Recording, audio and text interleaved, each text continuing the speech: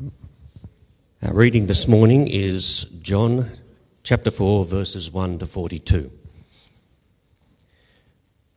When Jesus learned that the Pharisees had heard he was making and baptizing more disciples than John, though Jesus himself was not baptizing, but his disciples were, he left Judea and went again to Galilee. He had to travel through Samaria. So he came to a town of Samaria called Sychar, near the property that Jacob had given his son Joseph. Jacob's well was there, and Jesus, worn out from his journey, sat down at the well. It was about noon. A woman of Samaria came to draw water. "Give me a drink," Jesus said to her, because his disciples had gone into town to buy food. "How is it that you, a Jew, ask for a drink from me, a Samaritan woman?" she asked him. For Jews do not associate with Samaritans. Jesus answered, "If you knew the gift of God, and who is saying to you, 'Give me a drink,' you would ask him, and he would give you living water." "Sir," said the woman, "you don't even have a bucket, and the well is deep. So where do you get this living water? You aren't greater than our father Jacob, are you? He gave us the well and drank from it himself, as did his sons and livestock."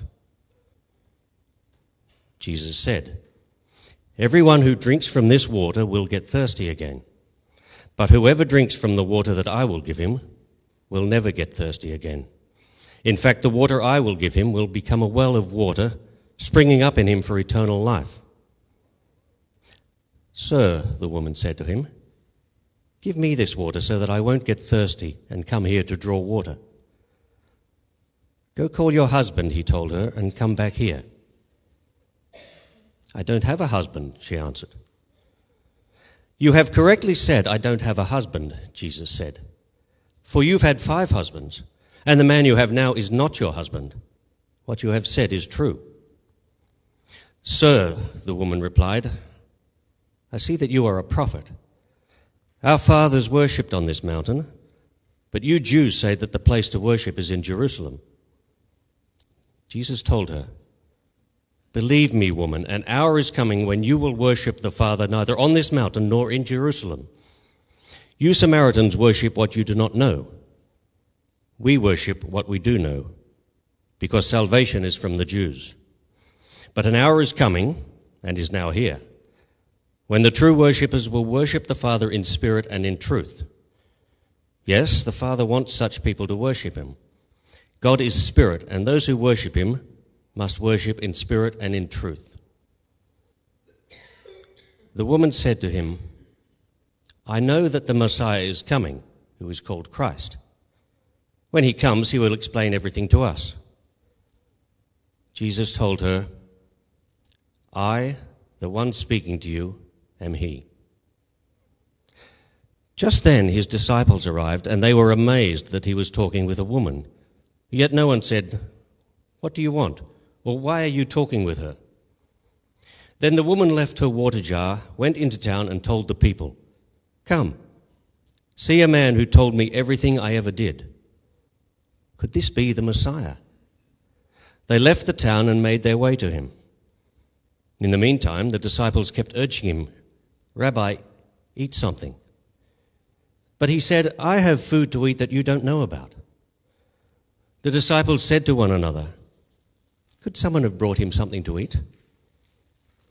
"My food is to do the will of him who sent me and to finish his work," Jesus told them. "Don't you say there are still 4 more months and then comes the harvest? Listen to what I'm telling you. Open your eyes and look at the fields, because they are ready for harvest. The reaper is already receiving pay and gathering fruit for eternal life, so that the sower and the reaper can rejoice together. For in this case the saying is true, one sows and another reaps. I sent you to reap what you didn't labor for. Others have labored, and you have benefited from their labors."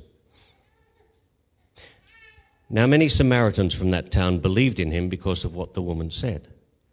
When she testified, He told me everything I ever did." So when the Samaritans came to him, they asked him to stay with them, and he stayed there 2 days. Many more believed because of what he said. And they told the woman, "We no longer believe because of what you said, since we have heard for ourselves and know that this really is the Saviour of the world." The word of the Lord. Thanks, Steve. I think this is the first time that Steve has read for us. I heard him read the Bible at Marie's wedding just a few weeks ago, and I said to him, "Why are you not reading in church? Because he does such a good job." And he said to me, "You never asked me." And I thought, yeah, all right, I'll own that. So if you would like to join our Bible reading roster, I am inviting you now to let me know, and then it's a good way to be a part of our church ministry here on a Sunday morning. Now, today we're going to, kind of start a mini series within the broader series of our Garden to Garden City series. Now, I hope that by now you understand that and have come to appreciate that all of the Old Testament points us towards Jesus. It somehow finds its fulfillment in Christ. And so as we've been working through the Old Testament, we've seen the many ways in which the Old Testament has been pointing to the coming Messiah. The whole Old Testament has been hinting at this anointed one, the Holy One of God coming.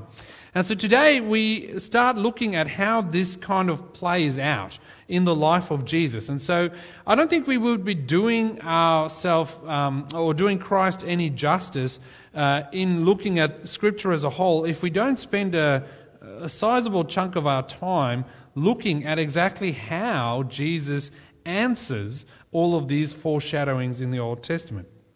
And so today we're going to be looking at how Jesus radically accepted people in the context of the day. So in our passage, Jesus meets this Samaritan woman and he talks to her. Now we have to understand how the Samaritans were viewed by the Jews at that time. Now we all understand that the Jews and Samaritans were at odds with one another. But it's not just that they didn't like one another, it's that they really hated each other. They had nothing to do with one another. If you saw a Samaritan coming down the street, you would cross the street and walk on the other side. And that is how the Jews saw the Samaritans. That's how this people group was seen. And so as Jesus travels here through Samaria, that's what he's kind of traveling into. Now, if you know the book of John, if you had read chapter 3, which is just before this, Jesus has been chatting to Nicodemus. And he says in chapter 3, verse 1, that Nicodemus was this ruler, this great ruler in Israel. And so this Jewish ruler comes to Jesus to find out more about Jesus. He says he knows Jesus has come from God and he wants to find out more. And so what John is doing in his gospel is he's deliberately setting up this contrast between this great and powerful Jewish ruler and this woman who is from the complete opposite end of the spectrum, the hated Samaritans. He has a name, he has power, he has influence, he comes to Jesus. And this woman at the well has no name. In fact, she's never named. She has no power. She is a social outcast and she's from the wrong people group. Now notice, Jesus here doesn't even go to just any old Samaritan. No, he goes to one of the worst of the Samaritans. Now we don't see this in our culture today because we live in 2022.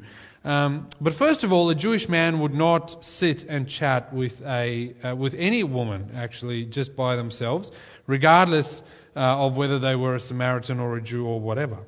But not only was this woman a Samaritan, she was also a social outcast even in her own society.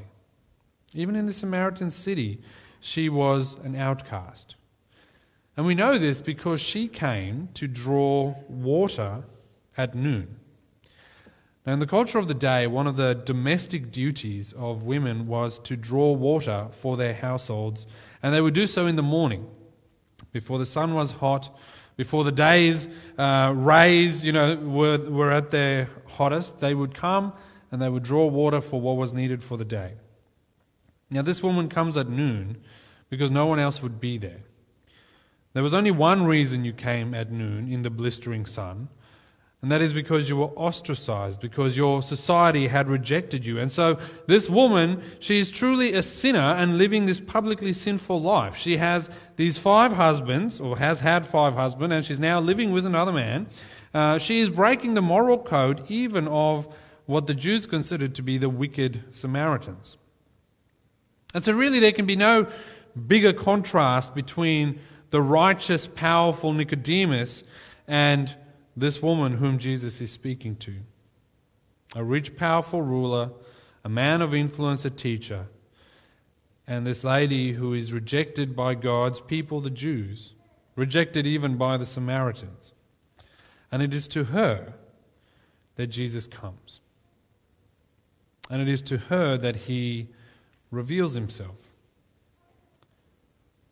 And we need to understand that Jesus is teaching us a lesson here about how he radically comes and accepts people from every stratum of society.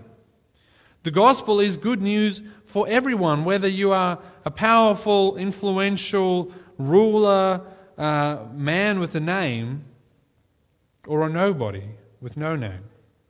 It doesn't matter whether you're male or female. It doesn't matter what the color of your skin is. It doesn't matter what level of education you have or how much money or power or influence you have. It doesn't matter what social position you hold. The gospel is good news for you. The gospel should be offered to every people group, to all kinds of people everywhere. Everyone everywhere needs Jesus. I don't think that's controversial. I think we know that. I think we know that in principle. I wonder whether we believe that in practice. So let me do a thought experiment with you. What is the most hated group of people that you can think of today?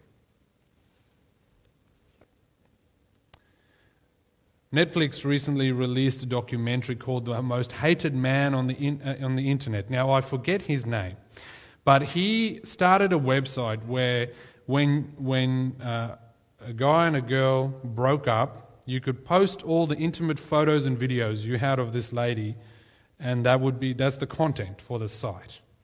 And it caused a whole bunch of issues. Obviously, it's morally reprehensible. And he was labeled as the most hated man on the internet. Now, in practice, who do you want at your dinner table to share the gospel with? This guy, convicted? Does Jesus radically accept him and love him? And did he die for his sins?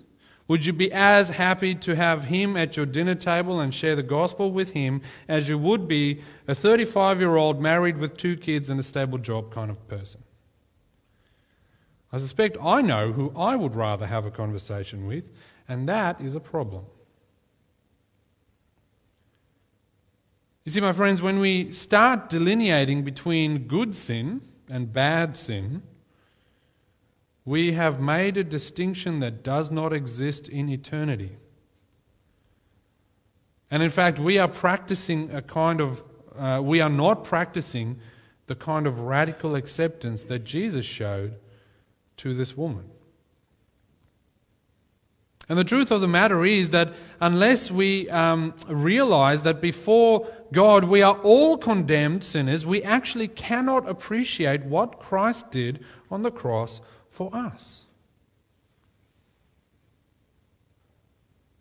Unless we understand that Jesus going to the cross is something done by us,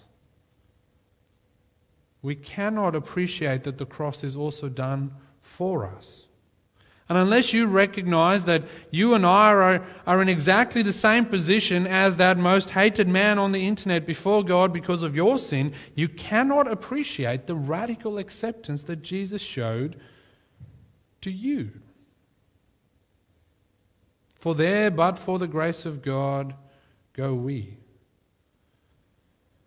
So Jesus radically accepts this loose woman in the same way he radically accepts you in your sin. While you were still a sinner, Christ died for you. While you were still an enemy of God, he died for you. And even when you and I had nothing at all to recommend us to God, Christ died for us. It's amazing, isn't it? Jesus radically meets people wherever they're at. He radically accepts people wherever they are at. And that is the first thing we need to understand. But that's not all. That leads us right into the second part of our passage. He radically accepts you wherever you are, but then he exposes your heart. Read with me from verse 13. Jesus says, "Everyone who drinks from this water will get thirsty again, but whoever drinks from the water that I will give him will never get thirsty again. In fact, the water I give him will become a well of water springing up in him for eternal life." "Sir," said the woman, "give me this water so that I won't get thirsty and have to come here to draw water." "Go and call your husband," Jesus says, "and come back here." "I don't have a husband," she answered. "You correctly said, 'I don't have a husband,'" Jesus said, "for you have had 5 husbands, and the man you are with now is not your husband. What you have said is true." "Sir," said the woman, "I see that you are a prophet." So having radically accepted this woman, Jesus goes right on in and exposes her sin. And notice it doesn't just come up in casual conversation. Jesus instructs her, knowing full well that she doesn't have a husband, to go and get her husband. Jesus knows her situation and he points out her sin. Now, what do we need to see here? What do we need to understand? What's the lesson here?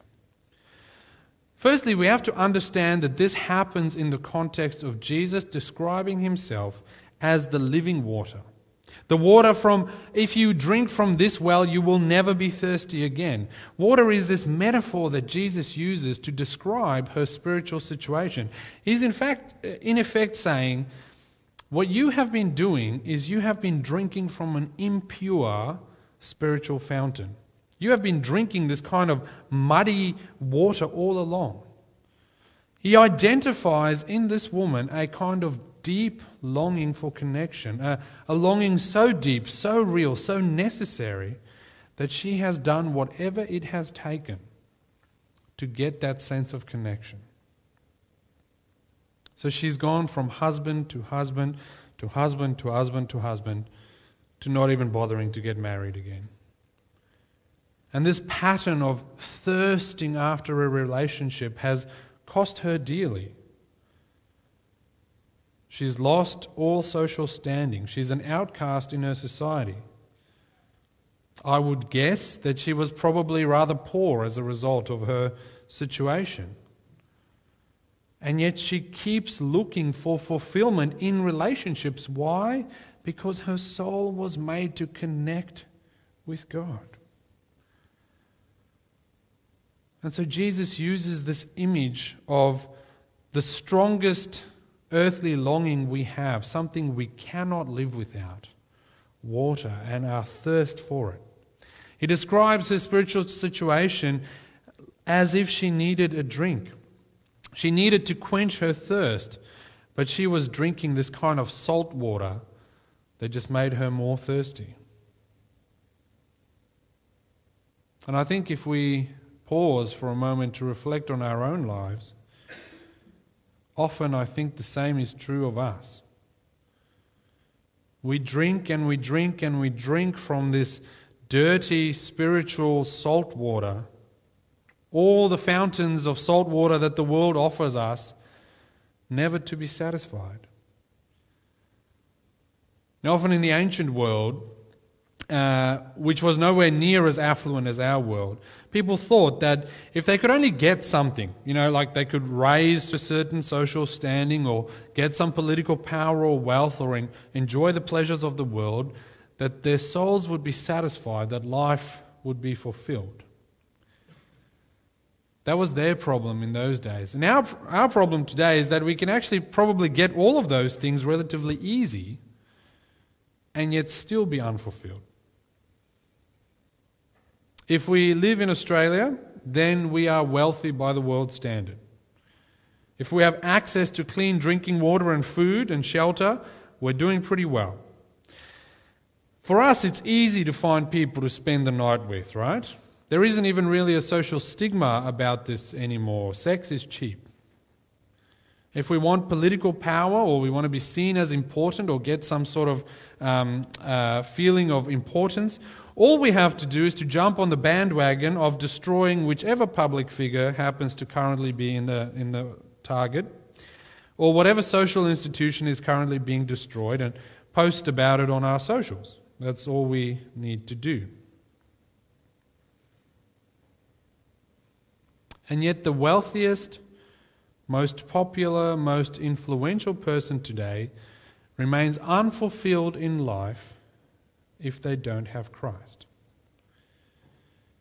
Because each and every one of these things is a dirty saltwater spring that when you drink from it makes you more thirsty.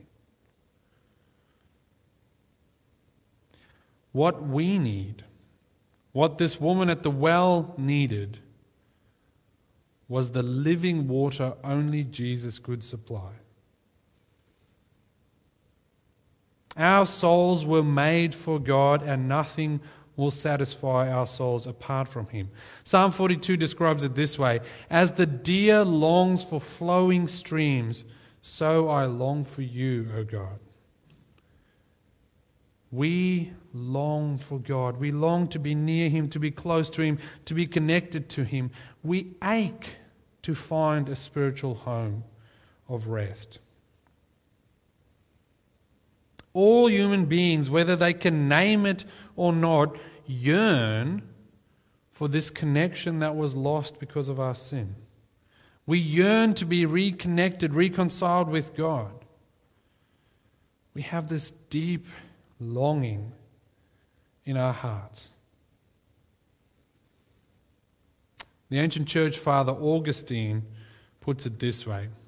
Writing in his book Confessions, he's speaking to God, and he says, "You have made us for yourself, and our hearts are restless until they find their rest in you." Bear in mind, this is from a man who, before coming to faith in Christ, when he was a young man, devoted his life to finding every bodily pleasure a person could lay his hands on. He had the same problem the woman at the well had. He tried to fill this gap in his soul through physical pleasure and connection. But having met Christ, he came to recognize the problem. His soul was made for God. And that restlessness that he was trying to still through bodily pleasure could only be stilled in a relationship with God through Christ Jesus.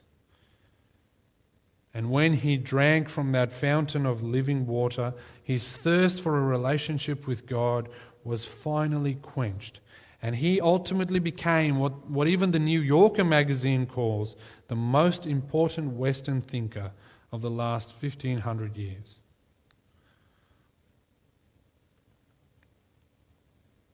The woman at the well's soul thirsts after God in just the same way, and so do ours. But notice, friends, to get her there, to get her to recognize her situation, Jesus does something shocking to us. He does something that would not be accepted in today's society. What does he do? He specifically exposes her sin. He names it. He points it out. He points it and the consequences out to her. And he says, you're looking for this spiritual water in all the wrong places. He says, you have no husband, you're right. And then he tells her, according to her words, everything she ever did. Boy, that seems harsh, doesn't it? I mean, isn't Jesus loving? Doesn't he care about her feelings? Doesn't he realize what this does to a person's mental well-being? Surely Jesus, creator of the universe, should know better than this. The reason this seems so harsh to us is because our world has sold us this lie that we should aim to never offend anyone. You should never say or do something that hurts someone else's feelings. That runs counter to our cultural norms. We don't like our weaknesses being pointed out. We don't like it when a mirror is held up to our moral failings. But don't you see that it means that we never get to see who we really are? Unless a mirror is held up to us, we will never be able to see who we really are before God. For us to be truly reconciled through Jesus, we actually have to come face to face with this mirror that Christ holds up to us. We have to stare into it and realize that all of us in some way have had 5 husbands, and the man that we are living with today is not our husband. We cannot be free from our sin unless we are confronted with it. And it's not until Jesus confronts this woman's sin that she comes to actually believe in him. And the truth of the matter is that we cannot be saved unless we know what we are being saved from. Yes, Jesus will meet you wherever you are at. He will meet you there, whether it's at a well or a brothel or wherever. He will meet you there, but he will not leave you there. He exposes your sin precisely because he loves you. He convicts you of your wrongdoing precisely because he loves you, and you can start changing precisely because you've gone through that process. And sometimes, actually often, he will do this through other people around you who will tell you you're going wrong. And you and I should thank them for it, because they are Jesus' instruments in your life.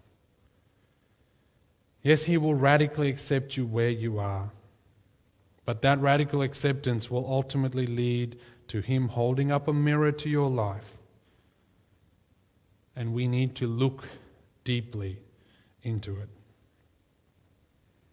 And so he accepts this woman, and he doesn't leave her where she's at. Let's focus briefly just on her response. So at this stage, Jesus has offered her salvation through faith in him. He's pointed out her spiritual state. He's confronted her with the reality of her life.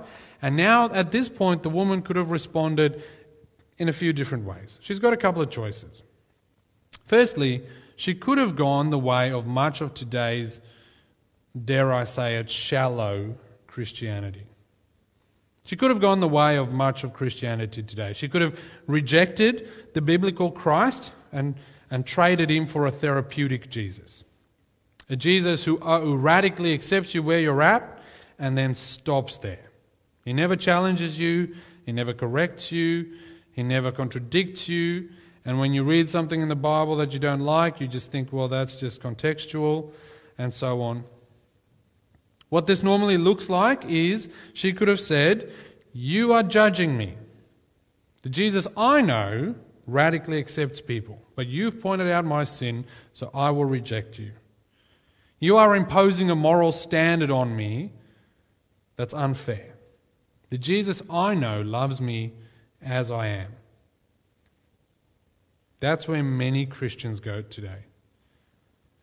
They are so unfamiliar with Christ as he is portrayed in the Scriptures, and so shaped by our culture, that we have misunderstood the word of love, where loving someone means you must celebrate their life choices. And this is particularly the case when it comes to sexuality and sexual expression. Just this last week, there was the story in the news of the 7 Christian Manly players, rugby players. You may have seen that. They refused to wear a gay pride jumper. And every social or media outlet says, come on. We're living in 2022 now. You just need to be re-educated about what it means to love. And so that's the world we live in. But that's not actually the way Jesus is. That's not the biblical Christ. Loving someone means confronting them in their sin. Yes, he will radically accept everyone, but he will not leave people there. For you to be included in his family, for them to experience God's love, for them to be free from the wrath God has over their sin, they have to bend their knees to Christ and not the world.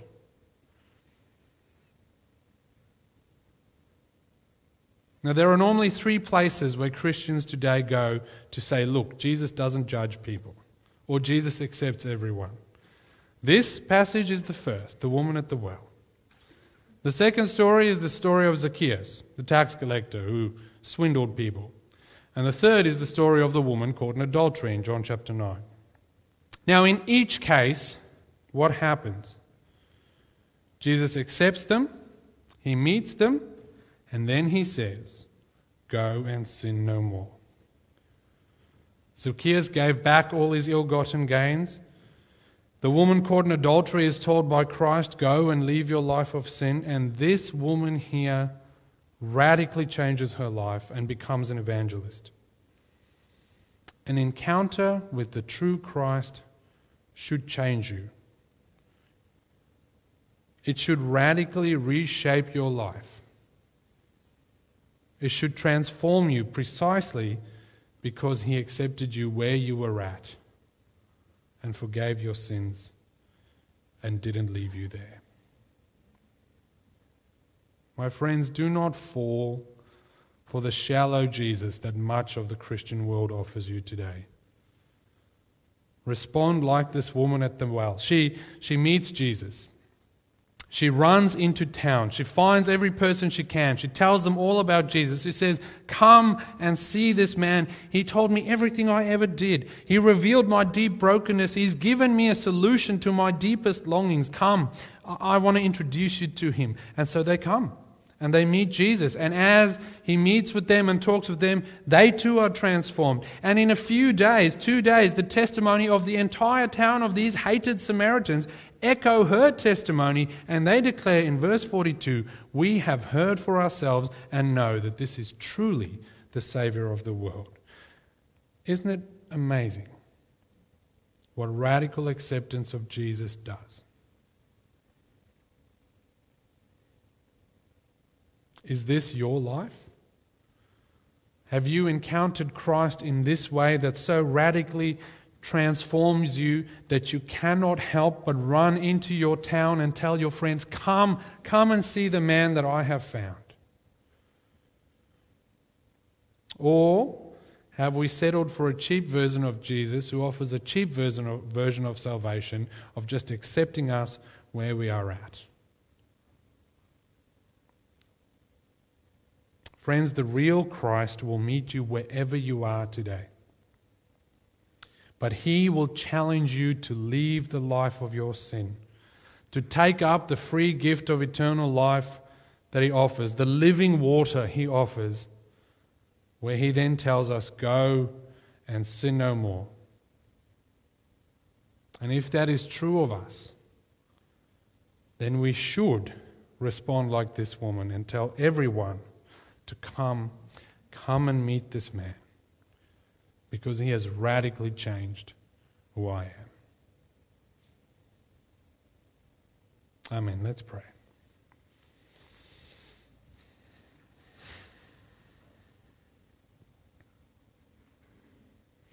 Lord, as we reflect on what you have done in our lives, the sacrifice you have made on the cross, as we see our own acceptance, our radical acceptance through the work that you have done, Lord, we cannot help but come and bow before you. We pray that you will change our hearts, O Lord, that we too will run into the town and say, come and see, come and meet this man. Lord, we pray that you will help us to see every day the opportunities you give us to serve you in response of what you have already done for us. Help us to continue to turn away from our lives of sin, even if that means we must look deeply into the mirror that you hold in front of us. And so we pray this, Lord, in your mighty name. Amen.